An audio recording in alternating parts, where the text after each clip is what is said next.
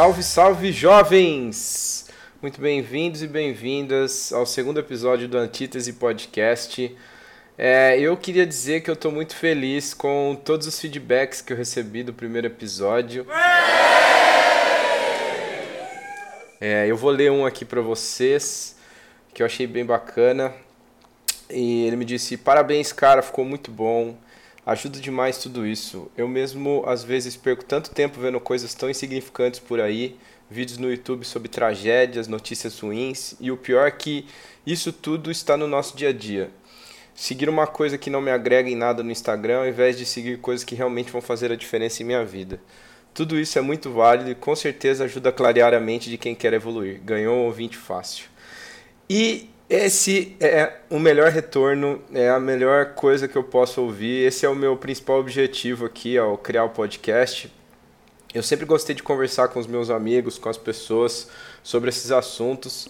E essa ferramenta ela vai ajudar a difundir esse conhecimento e espalhar para mais e mais pessoas. E eu sempre encorajo a todos a fazerem isso também, porque eu acho que esse é o nosso papel. A gente tem que espalhar mensagens positivas para as pessoas e o mundo está carecendo bastante disso na atualidade.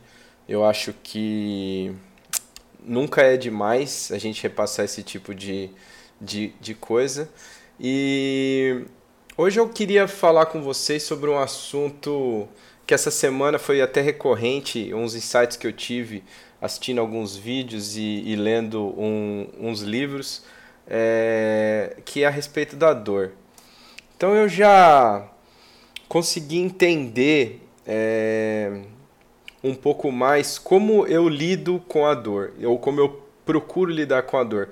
É claro que eu estou dizendo aqui as coisas que eu passei, que são experiências próprias e que me ajudaram a entender melhor todo esse processo.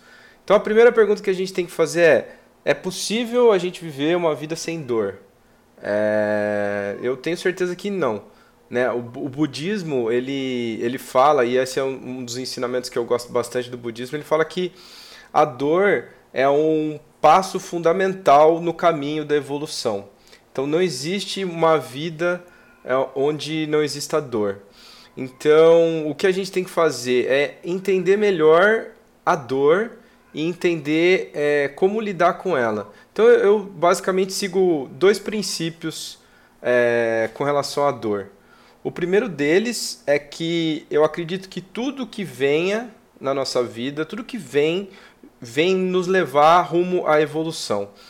E quando você parte desse princípio, por mais doloroso que seja um evento ou algum acontecimento, você sabe que aquilo está te levando ao seu desenvolvimento, né? Então essa é a primeira coisa que eu acho que eu penso. Obviamente, às vezes, quando você está no calor do momento, uma coisa muito recente, é um pouco difícil de você raciocinar dessa maneira.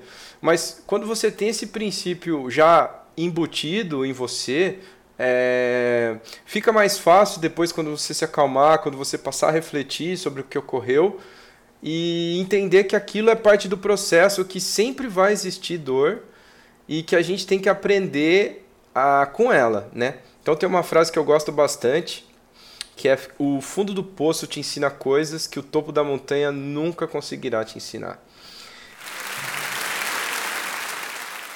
E isso é muito legal, né? Porque todas as nossas dificuldades e as lutas diárias, elas estão levando a gente a nossa evolução, é o caminho, né? do autoconhecimento. Então, essa é a primeira premissa assim, que eu gosto de seguir. E a segunda é de que a gente não é capaz de determinar se um acontecimento é bom ou ruim. E eu digo isso porque muitas vezes algo que a gente julga de imediato que é uma coisa muito ruim, daqui a algum tempo, até alguns anos, a gente vai passar a ver que aquilo foi uma coisa muito boa, né, que ocorreu. Então tem uma fábula chinesa, que é a fábula do fazendeiro, que eu gosto bastante de lembrar, que o fazendeiro estava lá na sua fazenda quando de repente chegou um cavalo muito bonito. E aí todos os outros fazendeiros, seus vizinhos, vieram e falaram: Nossa, quanta sorte, você ganhou um cavalo. E aí o fazendeiro disse: Talvez. Passada uma semana, ele acordou cedo, foi lá no estábulo e o cavalo não estava lá. Ou alguém havia roubado, ou ele tinha fugido. E aí vieram os vizinhos e disseram: Nossa, que azar, e ele foi embora. E aí o fazendeiro disse: Talvez. Depois de uns dias, não é que esse mesmo cavalo voltou para a fazenda. E ele não voltou sozinho.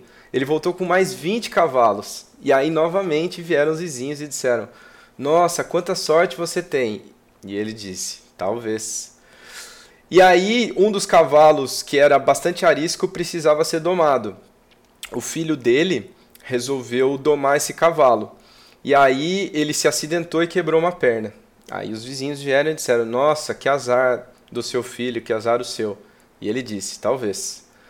Depois de uns dias, uma guerra eclodiu e o imperador foi recrutar todos os soldados nos vilarejos, e o único que foi poupado foi o filho dele, porque estava com a perna quebrada. Então essa fábula é muito bacana, essa historinha eu gosto sempre de contar, porque ela faz a gente refletir sobre os acontecimentos da vida. Então às vezes a gente passa por situações que momentaneamente a gente julga que são ruins, mas a gente nunca tem a capacidade de determinar se isso vai ser de fato bom ou ruim.